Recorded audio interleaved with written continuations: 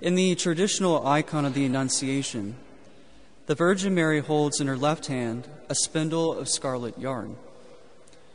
This small detail is taken from a mid-2nd century apocryphal text called the Proto-Evangelium of James.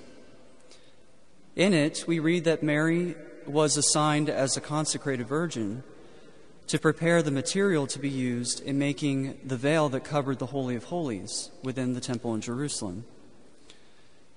One famous icon of the Annunciation in particular, displayed in the monastery St. Catherine's on Mount Sinai, includes the same feature, however, with a slight twist. Upon further inspection, the scarlet yarn is attached to a barely visible disc near the place where Mary's heart is located. Depicted inside this ghostly object is the emerging figure of the infant Jesus, his hand raised in blessing.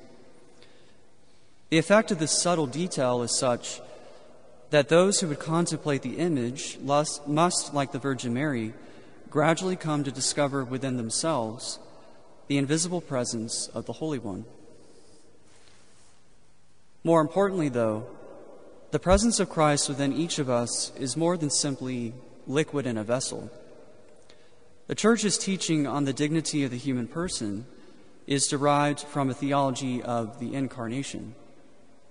Like the icon in which Christ emerges from the very substance of Mary's flesh, so Christ has united his divinity with our humanity by becoming man himself. But before we go into the implications of this, it would be helpful to go back for just a moment to unpack the symbol of the scarlet yarn that Mary holds in the icon.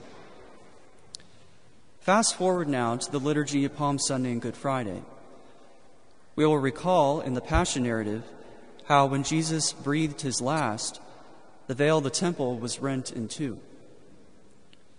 Like the evangelists, St. Paul interprets this physical veil as symbolizing the old law, which is now eclipsed by the pure light of the gospel.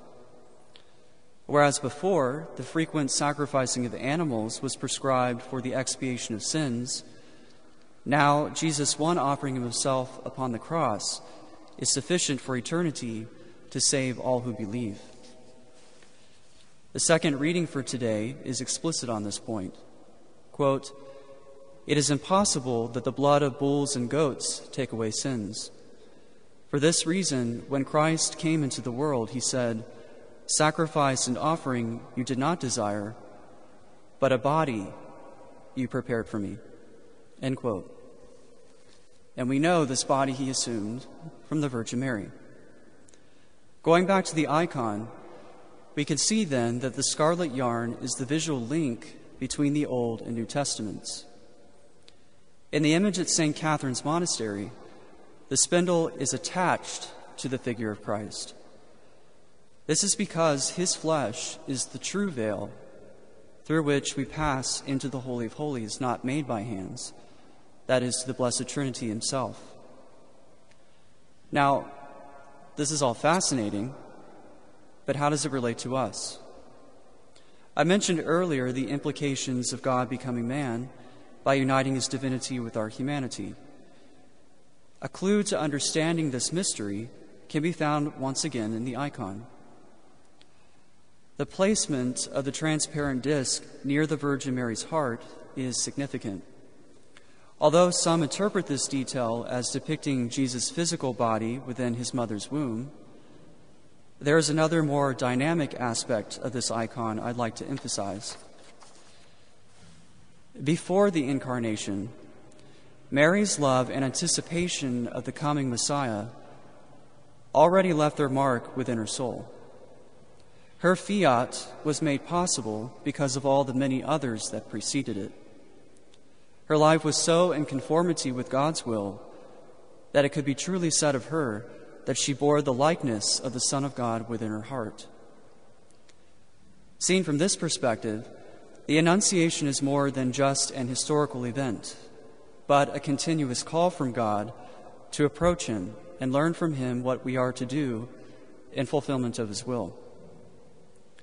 In this way, we too become bearers of his word and the extension of his humanity to a fallen world.